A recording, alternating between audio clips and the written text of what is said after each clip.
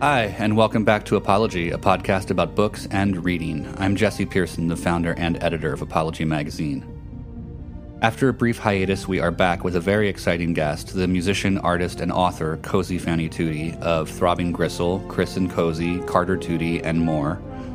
Starting with the performance art and music collective Coombe Transmissions from 1969 until 1976, Cozy has been a pioneer in sound and visual culture for decades.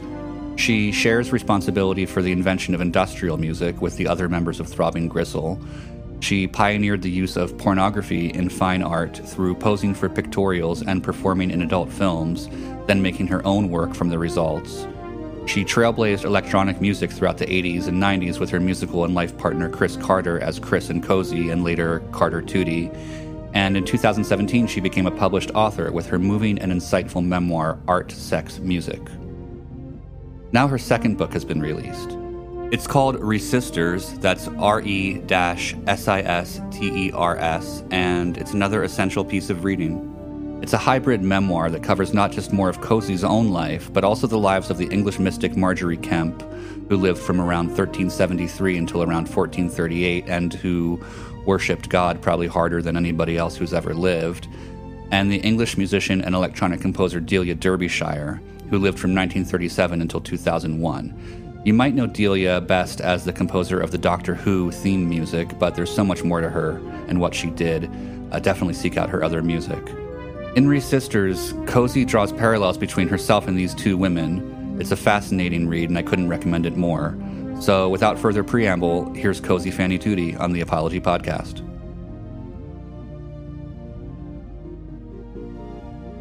So what are you reading right now? I've just finished a book and I've jumped into another one. I just finished a book that's called The Five Women That Were Killed by Jack the Ripper in 1888. It's a very tasty subject. But it's the untold lives of the five women. So instead of sort of focusing on Jack the Ripper and what he did to them, it's focused on their lives and what led to them being the victims. It's basically what Victorian England was like for women, which was pretty atrocious. And the way that they were kind of portrayed as prostitutes or loose women of a sort, but you get to understand that some of them weren't, most of them weren't. And at some point, just because of the circumstances they found themselves in through poverty and, unexpected poverty even, that they ended up being a victim. It was fascinating looking to Victorian London, But the other one I just started reading came about from my Resisters book, actually, because a guy I mentioned in it that knew Delia Derbyshire, his son runs a small imprint, and he thought I might be interested in this book. And it's called Strangers, and it's by Rebecca Tammas, and it's essays on the human and non-human. And it's basically a relationship with nature.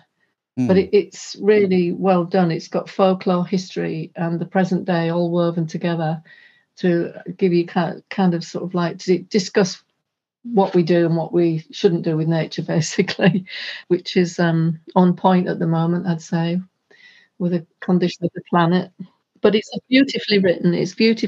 And it's, I think, when you with a book you can tell how much you love it if you think of actually buying another copy and sending it to a friend. Yeah, which is what I'll do with this one, actually. Do you do that often? I do it now and again. Yeah, I do, actually. It's just like certain people, when you read the book, you think, oh, so and so would love this, Yeah. Or so and so should read this because they're into that kind of stuff. But yeah, I do it. What sort of folklore does she use in that book? She goes back to the 1600s and after that, it goes into all the different sort of folklores of the time to sort of link them to now. I mean, one was like in 1649, there was a sort of collective commune, I suppose we'd call it now, called the Diggers. And they were like way before their time because they were like into equality and just working with the earth, and that was equality between men and women as well. They didn't last long, but then you find out that where they tilled the land at that point, it has now become a gated community. Oh, The wow. absolute opposite of what it started out. It's that kind of journey through, what the different parts of the land were and become. Yeah. It's fascinating. It sounds great. I wonder if those diggers were the inspiration for the Diggers name in the 60s. You know that group, the Diggers from San Francisco? Yeah, possibly. I mean, there were two lots of diggers apparently, and she does make a distinction about the two. One was more political, and this one's true levelers and stuff like that. But this one was political in its own right, I suppose, wasn't it? Yeah, interesting. Yeah, yeah. What's your earliest memory of reading? Oh gosh. Well, my earliest memories as a kid, like most kids, where you read comics. Yeah, sure. I have loads of comics, and I remember we used to have our comics delivered every week, which was really exciting because we'd wait for them to come through the letterbox. My mum and dad had their newspapers delivered, and we'd get comics. A different one for me and my sister, funnily enough, so we could swap, which was quite insightful of my parents, I suppose.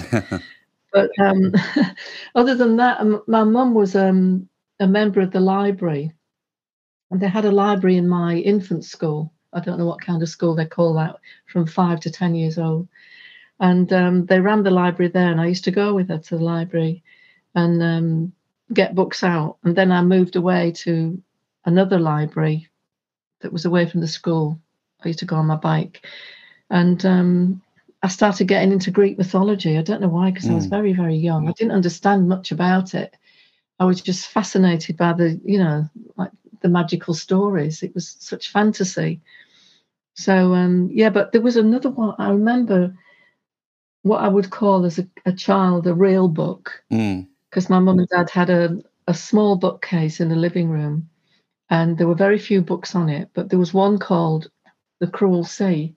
I don't know if you know of that. I don't. It was based on the World War II and the Navy at sea. And I thought, I wonder what that's about. And it looked like it was very small print, and it looked very sort of academic. So I was fascinated by it because I was just used to comics and other books, I sort of opened it in the middle and started reading it. I just did not have a clue what it was on about. I really did not know. And I thought, these real books are really difficult stuff, And I put it back on the shelf. But I realised it was there because my dad was in the Navy in World War II. Right. And it was obviously he could sort of relate to the traumas that he was depicting. I mean, they did make it into a film as well. So I suppose I must have watched it, but I didn't connect the two, Yeah, yeah. That reminded me of something, which is in the book you wrote about Delia Derbyshire's first sound project being her own voice, in reference to her losing her working class Coventry accent. Yeah, yeah. I found that concept really fascinating, and it got me thinking about class in England and how literacy or like the love of reading differs from class to class. Having grown up working class, do you feel like you were encouraged to read? I wouldn't say I was encouraged, no. It was more hands-on encouragement with my mum and dad. And I think that paid off in the end. I think with my father, it was very practical stuff like gardening, which I still do, and obviously the whole housewife crap that they put you through as a young girl, so that you'll be a good wife. But they're all practical skills that have, useful to me. But my mum was, I used to do a lot of drawing. My grandmother on my mother's side was very artistic, and she was a dressmaker, but of bridal gowns, so they were very intricate and ornate. And my mum always used to say, you must have inherited her genes to be that sort of like artistic, But I used to draw such a lot. And I used to make things. If I couldn't get a toy, I would try and make one because there were just things that back then that your mum and dad wouldn't buy you, So I think, I'll make one myself then. So no, I wasn't encouraged to read in that respect. I was talking about the library and things from when I got to high school, because there were history lessons and stuff like that. History I absolutely adored. and any subject like geography where I could draw maps and I could illustrate the history of the different kings or knights or whatever, or bishops. And I used to go to the library and bring books out of that period and then draw these illustrations into my history books and things and my geography book. So in that respect, they fueled my love of art, if anything, books. Yeah. Who were some of your like first favorite artists? I really don't know, because as a child, I wasn't really looking for names as so much as just looking at the image. Right. I see. I think I mentioned it in Art, Sex, Music. That was one that was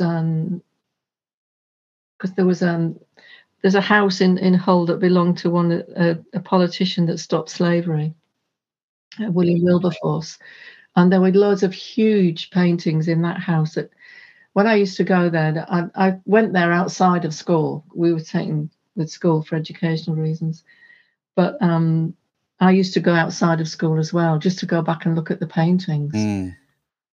You know, Sebastian and arrows and being pierced with arrows and things like that. And it just absolutely fascinated me. What do you remember drawing as a kid other than maps? I used to draw figures, a lot of figures. I was, because the comics that I used to get, they're very girly comics, you know, they used to have ballerinas and stuff like that. Right. And there was one thing once where they had Firebird, and the costume for that was just wonderful. It was literally like a ball of fire.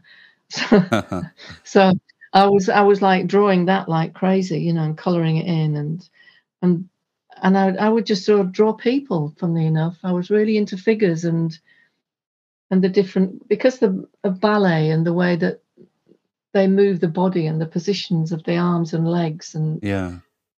I thought were just so beautiful and graceful. So I would draw bodies doing all these different things. And that's what I was really into. And moving forward now, what were you reading as a teenager? Oh, wow. Not much. I was out all the time. I was out going to gigs and stuff. Right. But it was, I think because Tolkien was around then for most sort of hip people, you know, you usually had to read Lord of the Rings, but I decided that's too long. I haven't got time to do that. I'll read The Hobbit instead.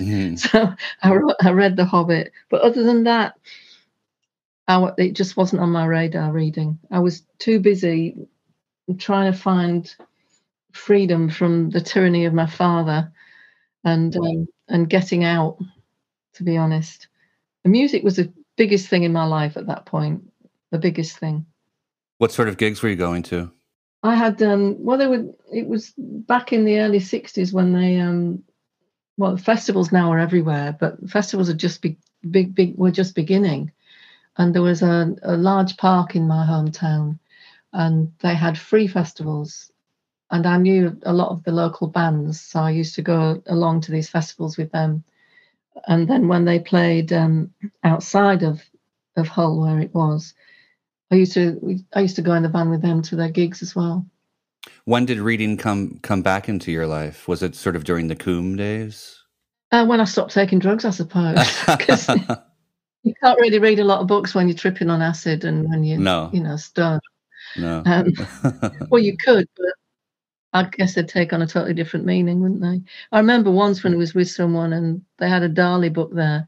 That, funnily enough, there was a book when we were tripping. We're looking at Salvador Dali and his paintings. Right.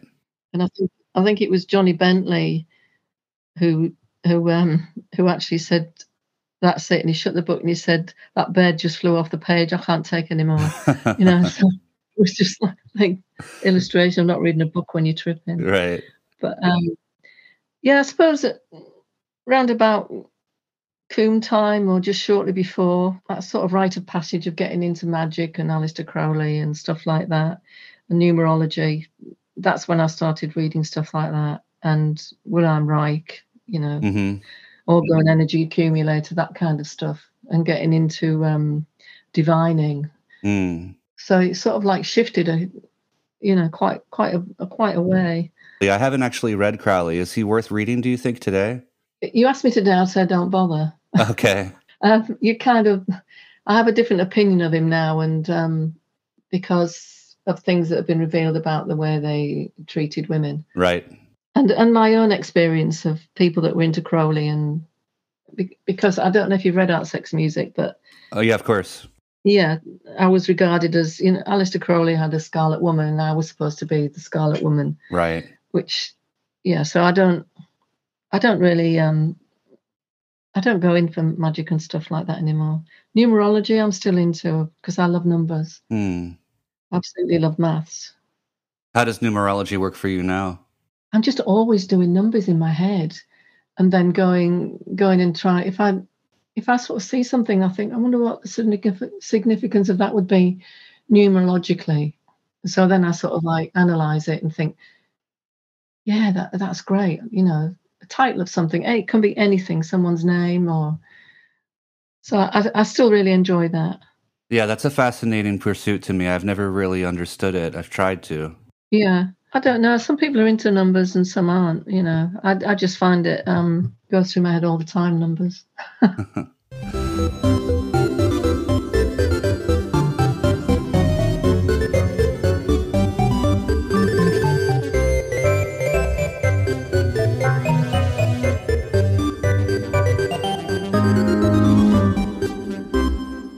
Were there books that were passed around or shared in the Throbbing Gristle days? What reading was important to I you think then?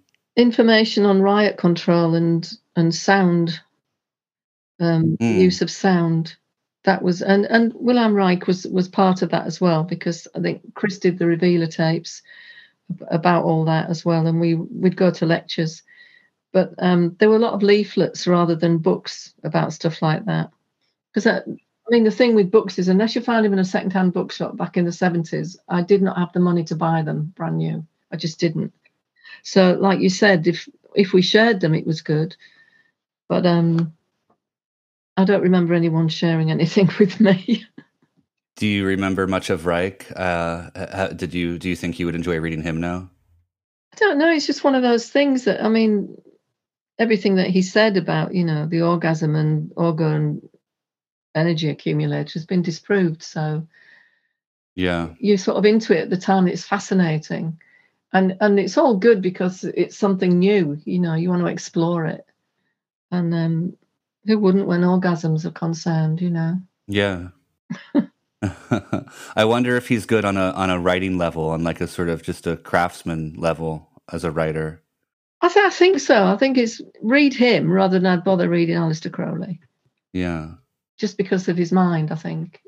And whereas I think Crowley is just sort of self-driven. It's you know, big ego.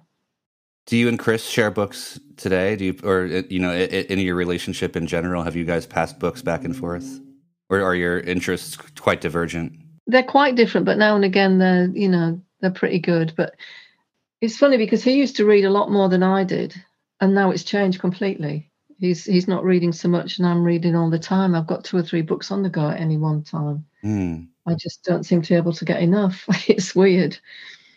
But yeah, we do. Sometimes I'll say, you know, you should read this. It's great, but he's not in the mood at the moment to read that. When did you become such a voracious reader again? I think it's when I was studying for my degree in the 90s. And that was purely by accident because I became ill and we couldn't do any gigs or anything. And I only had the energy for so many hours a day. So, yeah, Chris suggested, why don't you do a degree? Which, you know, yeah, right, okay. So, and I did. And that's when I started reading a lot because I had to, you know, I had to do all my studies. So there was history and women's studies, art in theory and practice, that kind of stuff, philosophy of art. So yeah, I started getting into it more then. But before that, in the 80s, we were out gigging all the time. Having said that, it was the gigs that introduced me to reading prior to my degree, actually. How so? Because you have this thing in America, it's caught on here now, but I only knew of it in America, where you leave books in hotels for people to read. And someone had left a load just outside the lift, the elevator, the one the hotels we were staying in. and it was The Stand, Stephen King. Oh, cool. I thought, that's a really long book. That'll do me for the whole tour. So yeah, it was Stephen King that really got me back into reading for pleasure and for academic reasons. Yeah. That's interesting. So you enjoyed it? Yeah. And then I went on to Clive Barker. Uh-huh. So that was, I really loved Weave World. Weave World is fantastic, yeah. Yeah, it was right up my street at the time, you know. Yeah. And then after that, it was, academic and reading books on Warhol, that kind of stuff. Right. It's so funny. No matter who I talk to for this podcast, Stephen King tends to come up. Really? Yeah. He's like the universal donor. It's strange, isn't it? Because you could sort of people think, what, Stephen King? And you sort of, well, yeah, because it kind of fires your imagination as you read along. I think everyone's got a different image of the things he's describing. Yeah. It, you know, other than when they sort of like do it as a film, which is a bit of a drag, but I prefer the book. I do as well. I don't think there's really been a successful Stephen King film adaptation. No, definitely not. Do you like much horror fiction other than those two guys? Have you ever read like weird horror? No. And I'm not into science fiction either. That's a big thing for Chris. He loves sci-fi and I can't stand it. Oh, okay. I like things that are kind of grounded. I don't mind the magic thing, because that's fantasy and it can be your individual fantasy. You know, a good author, I think, leaves room for you to do that, to bring yourself into the book. But with sci-fi, I just keep reading it and thinking, that's just not possible. You know, it's just like, give me something I can get hold of and run with, you know? Yeah, sure. Do you like poetry? I love really good poetry. Yeah, like who? Oh, I couldn't tell you. I mean, when I did my studies, my women's studies, there were some poems in there, and I studied Shakespeare for a while. I mean, Shakespeare is amazing. Mm-hmm. I had a whole sort of module of my degree on Shakespeare, whether you call him. I think he's a poet. And it's incredible when you sort of analyse what he did. But other than that, there's the use of words and very few words to do something is a skill that I don't think I could ever acquire. So I really respect and admire that, people's use of words and the way that they bring them together and they create a world on a page in just like very few lines. What about lyrics? I think it's the same with lyrics, but not quite the same, because you have music, which is an emotional trigger for certain things, and that's been woven into the lyrics. So it's not quite as free as the written poetry. Right. But I do regard poetry, lyrics, as being poetry as well. Me too. Is there a lyricist who comes to mind for you as a favorite? I think for the skill of weaving in very emotional and emotional and political and interesting lyrics is John Grant.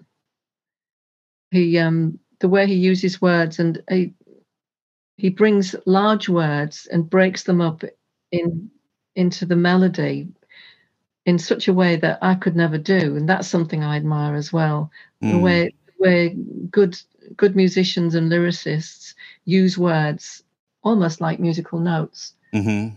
And I really admire that. I like the way that lyrics and words can be kind of percussive as well as musical. Absolutely, yeah. I mean, words are just, once you open your mouth and the lyrics come out, that's a sound. Yeah. And you use it with the other sounds and the music that you're creating, yeah.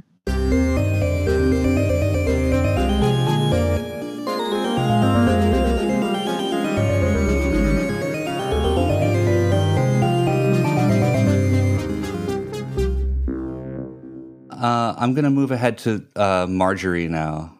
Oh, yeah. Oh, my God. Was she fascinating? Yeah. The way you describe her sort of wailing while she prays made me think of her as kind of a performer. Absolutely, yeah. And it was almost like she took her act on tour by going on, around the world, yeah, and doing this. She did. She went on tour. How did you first find her? How did you discover her? I the nearest town to where I live, because I live in a village, is where she was born, and it's only 5 miles away. So I'm more or less in there every day, like pre-pandemic and post. And I'd heard of her, but I didn't really click what she was about, because I'm not religious or anything. And the church where she prayed is a huge church in that town. Mm. And I, passed it so many times. And I just happened to be as I go to secondhand shops, charity shops, or thrift stores, as you call them, Sure. and see what's around and on the bookshelf or any kind of oddities. And there was a book there that said The Mad Woman of God, Margery Kemp. And I thought, and it said her, and I thought, I read the back and it said she was born in King's Lynn. I thought, this is weird. Why haven't I, picked up on her before? Yeah. And so I bought it. It was only a small paperback, and it was a translation of her book. And I took it home. I started reading the first page, and I thought, God, this is just so complicated because I don't know. It was really tough going getting through her book. I can't tell you how tough it was, because it's not chronological. So she comes in with all these different things that she's done, and then later on things that she's done way before the first page. Yeah. So yeah, I read it. Oh, you did? You know what I mean then? I and do. It's full of this religious speak, which I don't have any affinity with whatsoever. So it was hard for me to get into it. But once I kind of skipped over that side of it and just looked at Margery as this woman in the 15th century, and what she was born into and what she believed in, and the only things that she had at her disposal to get through life. Mm-hmm. And then I could get through this book and start investigating what happened when, and in what sequence things happened for her, to make sense of why she did things, when she did them, and how she did them. How did you find it? It was a bit of a slog. Yeah. It was a little tough. The language is very thick. But I found it, I really like the way she refers to herself in the third person. Yeah. So that was that carried through for me as a sort of a device that kept me amused and interested. I also found it sort of moving to think about her living her daily life. Yeah, I know. I mean, because you've read the book, you know what she had to go through to get the book written in the end, and what she went through to create those stories in her book, and what she left out for safety, so that she didn't get, burnt at the stake. Right.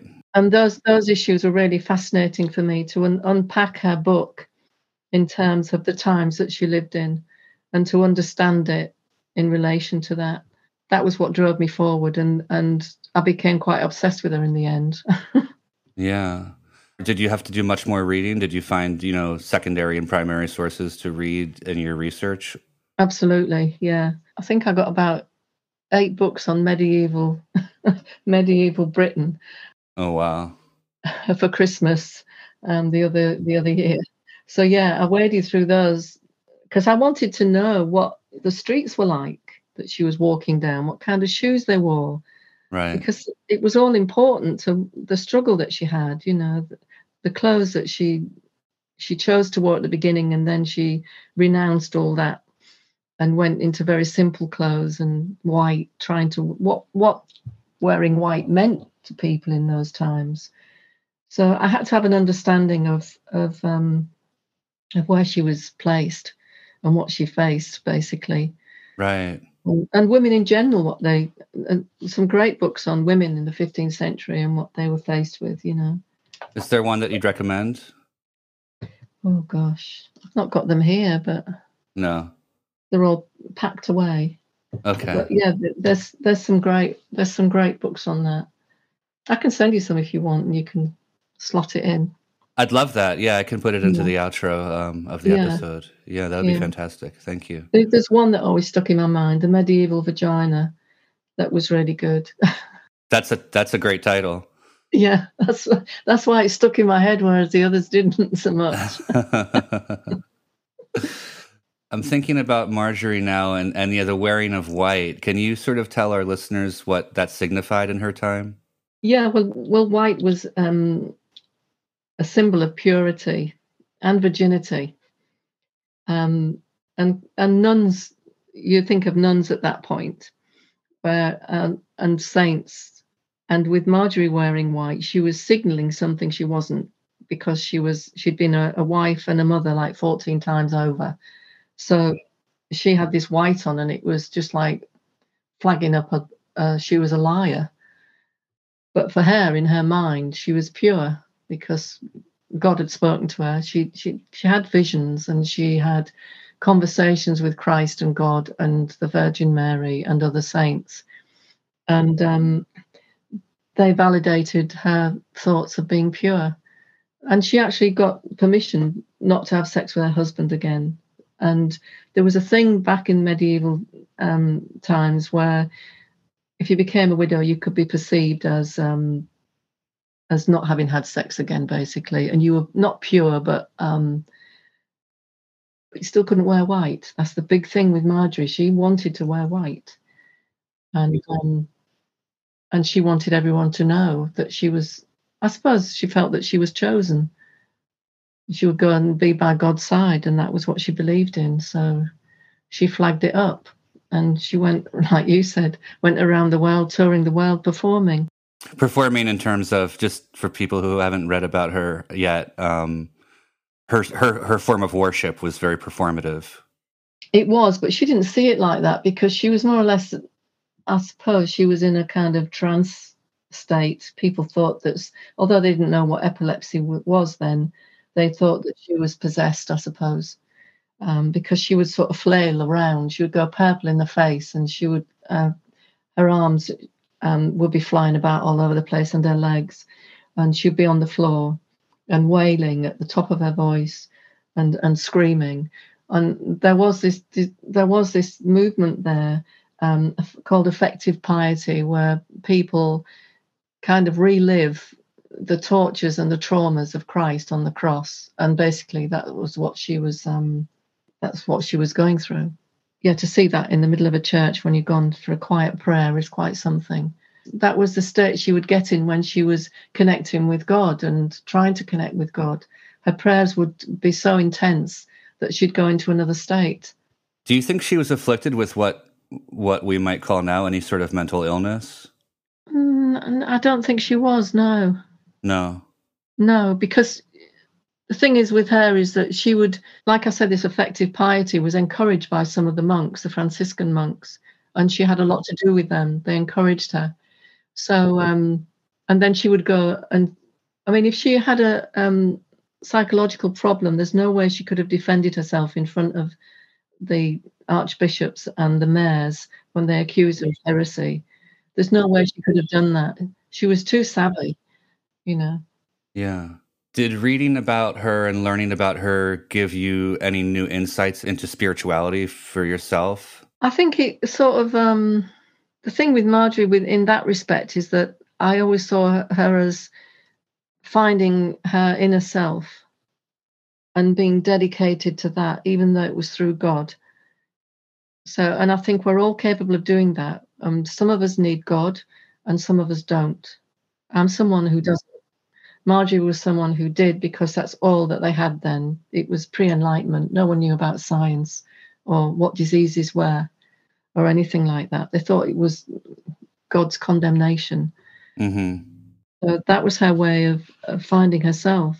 I mean, in terms of that, to go from being a merchant's wife in fancy clothes and being quite sort of upper middle class, to then bring yourself down into wearing almost beggar's clothes in the end when she went to Rome, mm-hmm. is quite a sacrifice or a determination to be yourself, you know, and not kind of just do as society tells you. You know, she wasn't interested in doing that. She wanted to be with God and live as a holy woman during the time she was on earth.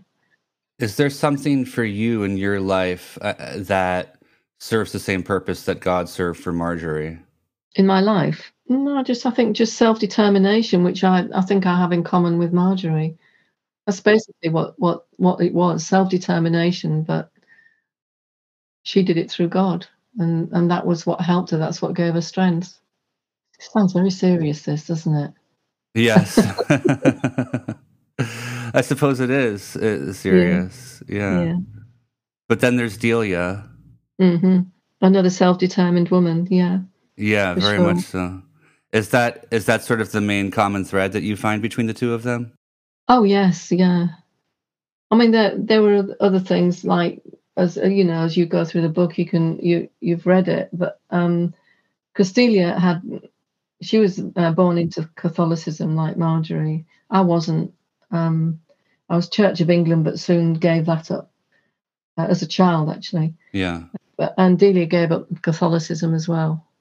It was interesting how much religion did influence both their lives, actually, whereas it didn't me. How did religion influence Delia as when she was older after she moved beyond it? Do you think it informed the way that she approached life in other ways? Yeah, I think it made her appreciate the freedom of a rule book that she had to adhere to. Once she left that behind, I think it was just wonderful for her. She could explore the world in a different way, and a sexual freedom as well.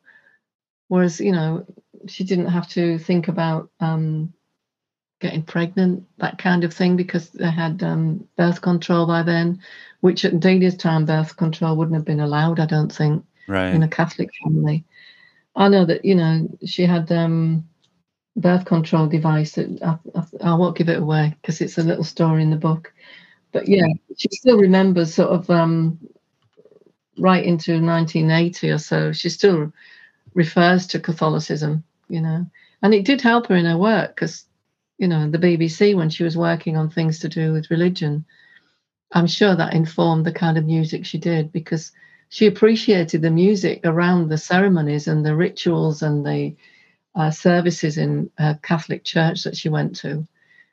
For sure, the frequencies, the melodies, the beautiful harmonies, they all sort of, I think, informed her music. I think they do everyone. They do with me as well. I'm not religious, but I absolutely adore Passiontide and beautiful choirs.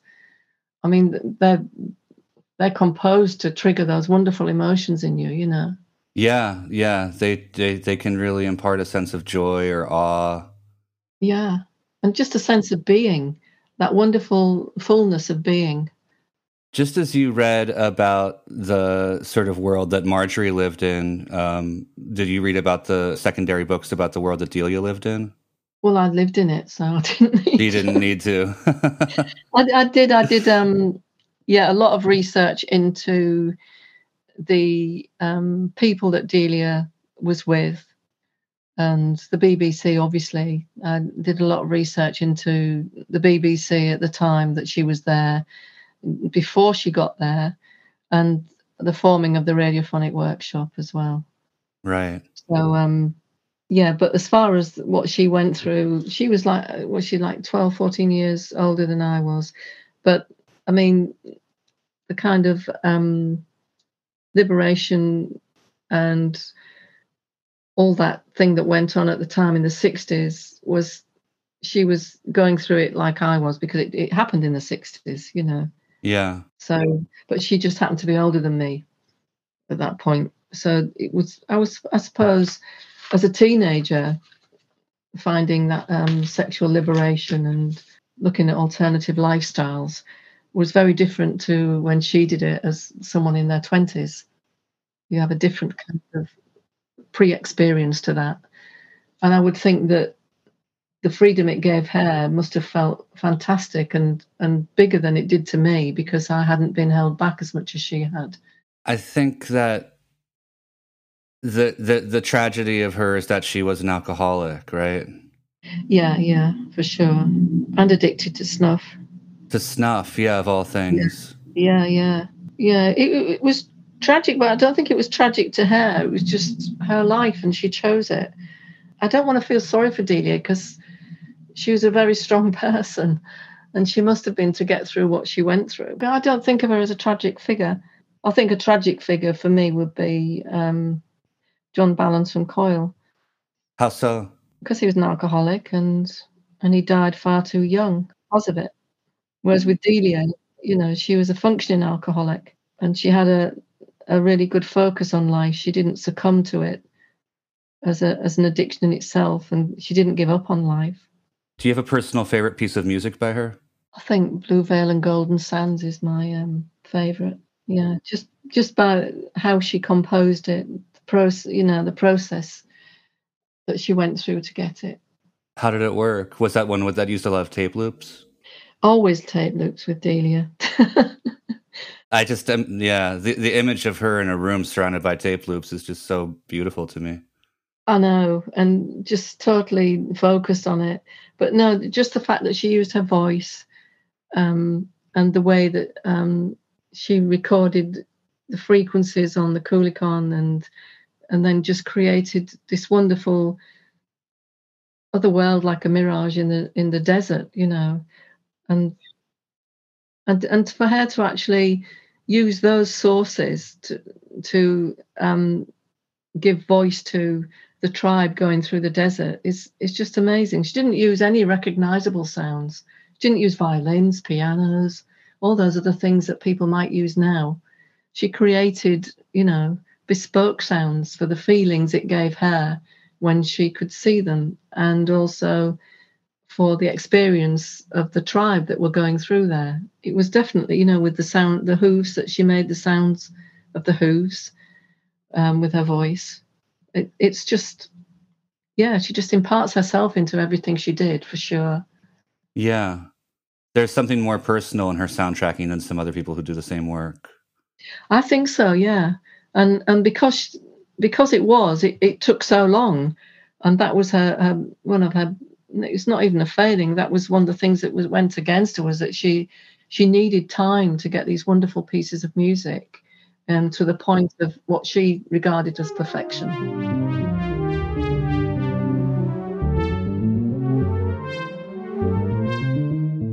Forgive me if this question is too woo-woo or new agey or something like that, but yeah. I wondered, having spent so much time with these two women, did you ever dream about them? Yeah, of course I did. Yeah, they were, because I'd go to bed with books piled next to me, right? And because I'd be working all day on. I found that I had to do one person first, and then make notes where the other person or I intersected with their lives. So I had to get, like I said earlier, I had to get Marjorie chronological, so I knew where she came into the picture with me and Marjorie, and me and Delia, and I had to do the same with Delia. So I would go to bed, and if I'd been writing about Delia, I'd be sort of dreaming about different things that I'd been writing about, and the same with Marjorie. But I wasn't necessarily in medieval England or in the radiophonic workshop. I was just like in conversation or something. Wow, yeah. Almost like you were channeling them with your energy of writing about them. Yeah, it was a 24/7 experience. That's incredible. How does your creative process differ, and how might it parallel when you're writing a book versus when you're writing music? Oh, it's totally different. Totally different. Yeah, totally different. Because when I'm writing music, it's all about emotion and how that emotion feeds me from the sounds I'm working with. And then my reaction to those sounds then feeds back into the music. It's sort of a circular thing. Whereas with writing, I'm trying to get across particular points about people at the same time as again dealing with emotion, but it's very different. Especially with this book, it had to be fact-based. Right. So all the research I did about Delia and Marjorie was kind of like cross-referenced time and time again. And I also had correspondence with two fabulous academics who have researched Marjorie and are experts on Marjorie. So that was really important to me. Susan Maddock and Anthony Bale.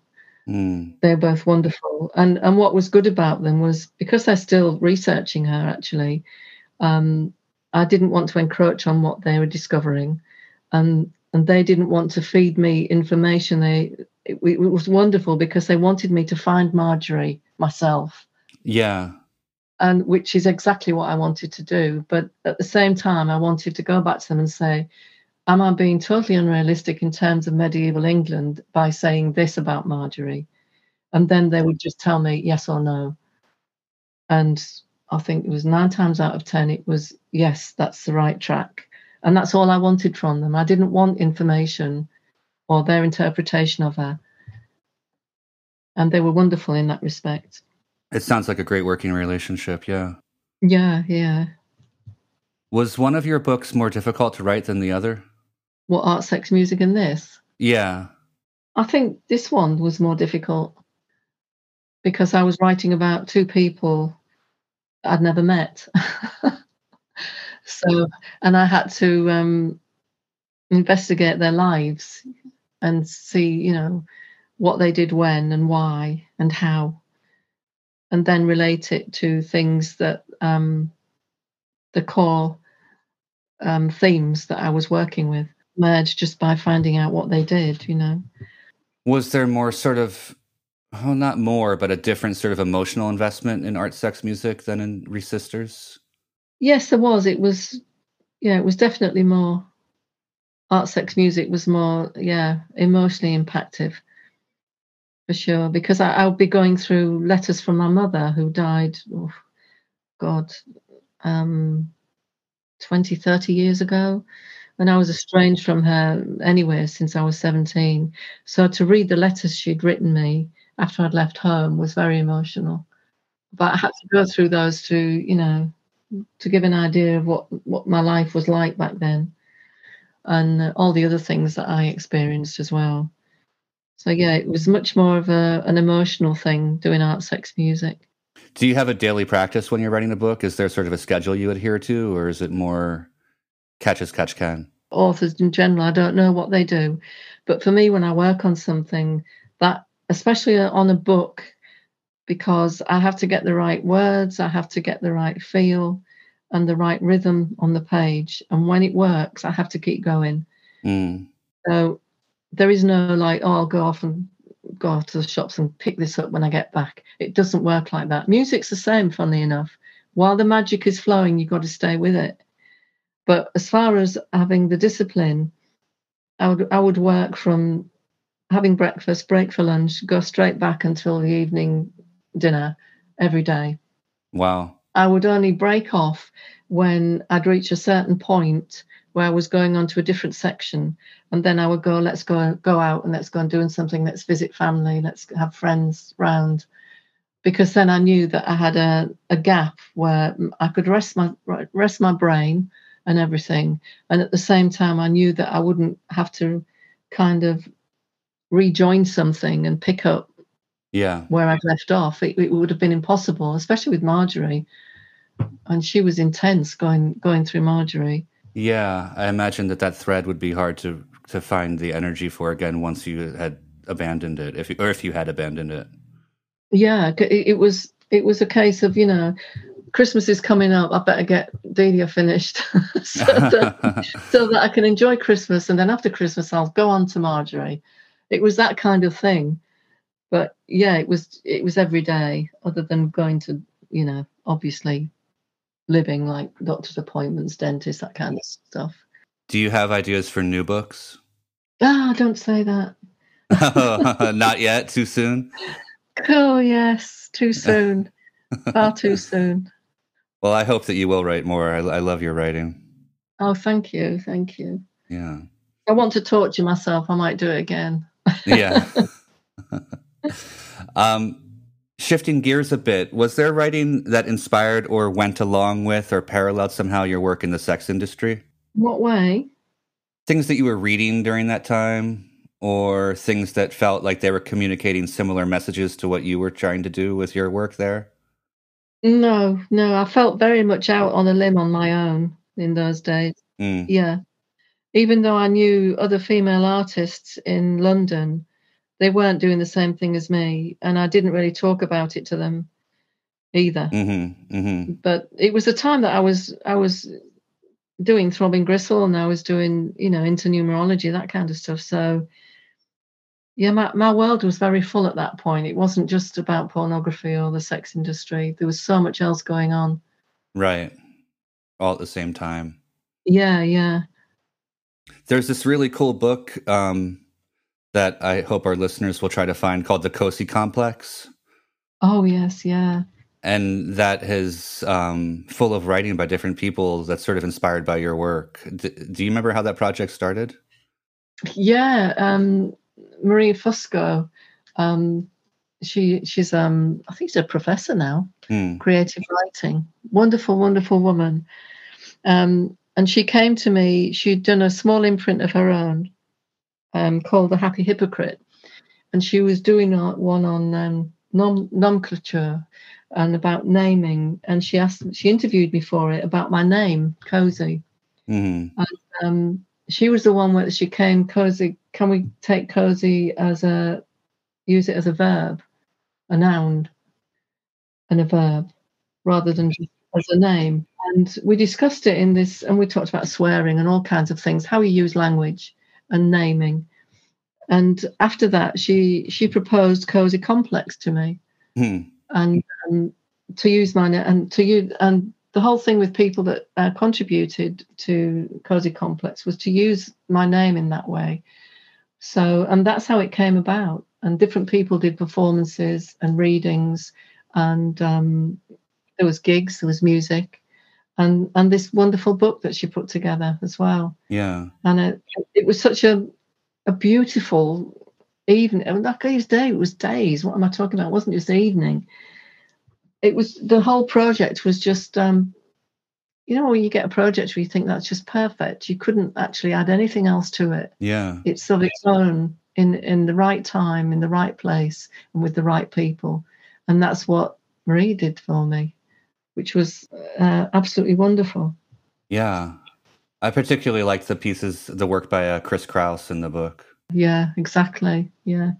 Wonderful, fantastic. Wonderful Chris Kraus. Yeah. I wanted to ask you what Brion Gysin was like, and whether you still read his work, and if you think that it's worth reading today. Yes, I do. I do think it's worth reading. It's such when I met him, he was I'll go kind of hippie-ish now. The aura from him was really wonderful. And I think, yeah, for sure, rather than Burroughs or anyone, Gysin, yeah, for sure. What about his work do you like? I just like the honesty of it. There's no kind of I don't see an agenda in him as I would with Burroughs or anyone else like that. And yeah, it's the honesty with it, I think. And coming from what I sensed as a beautiful person. There are a couple of references in Art, Sex, Music to ghosts, and I was wondering if you do believe in ghosts. It's weird because I believe in the fact that you can sense things. And I have this thing, and people probably think I'm crazy because I don't believe in sci-fi or anything, and I don't believe in God or anything like that. But I do. We are little balls of energy, little chemical balls of energy, and I do believe that. I have a belief then, or I like to think that when we go, some of that is residual. And I think we pick up on that, and that's not necessarily a ghost, like in a in a white sort of, I don't know, hood or anything like that. But I like to think that residual energy is around still, and you sense it. That's why when people say to me when they've lost people or they've lost pets or anything, and they suddenly go to sort of talk to them, they're not there. Just because they can feel it. They said, I felt that they were there. Yeah. And I think that's what it is. And it might just be that you have that memory of connection, and it's a sort of like just that you can, it's built in and you've done it, and it's a reflex that they're always there. So you're sort of subconsciously looking for them, I don't know, but believe in ghosts now. No. I believe in atmospheres being really scary, really fucking scary for sure. You know, like that Robinwood Mill that we were in to do the video with John Lacey. That was really scary. And you kind of think, because of horror films and horror stories and ghost stories, that they're going to be ghosts around. But no, I don't believe in anything like that. Imagination's amazing, and your sensitivity to vibrations is also amazing. And I think that's what it's founded on, rather than something physical. I think that places can also retain energy. Yeah, for sure. Yeah. But you know yourself, you must go in somewhere and you think, oh, I don't like this place. I've got to get out. I don't like it. There's something weird. Yeah. That happens to me. Or I can go somewhere and it feels like home. And it isn't my home, but it feels good. Or just a person. You get a vibe off them and it's either good or bad. Thanks so much to Cozy for her time and generosity. I really, really liked talking with her. Please seek out Resisters. It's out now. And if you haven't read Art, Sex, Music, her memoir, definitely grab that too. Oh, and P.S. Cozy actually did send some recommendations of books about medieval times for myself and you, our listeners. They are Medieval Body, Life, Death, and Art in the Middle Ages by Jack Hartnell. Medieval Medicine, Its Mysteries and Science by Tony Mount. And The Time Traveler's Guide to Medieval England by Ian Mortimer. This episode was recorded by me from my home in Los Angeles while Cozy was at hers in a small village in England. It was post-produced and edited by Justin Geller in Philadelphia and facilitated by Lars Kreslins, also in Philadelphia. You can find more Apology stuff at apologymagazine.com or on Instagram at apology_zine. Thanks for listening. See you next time.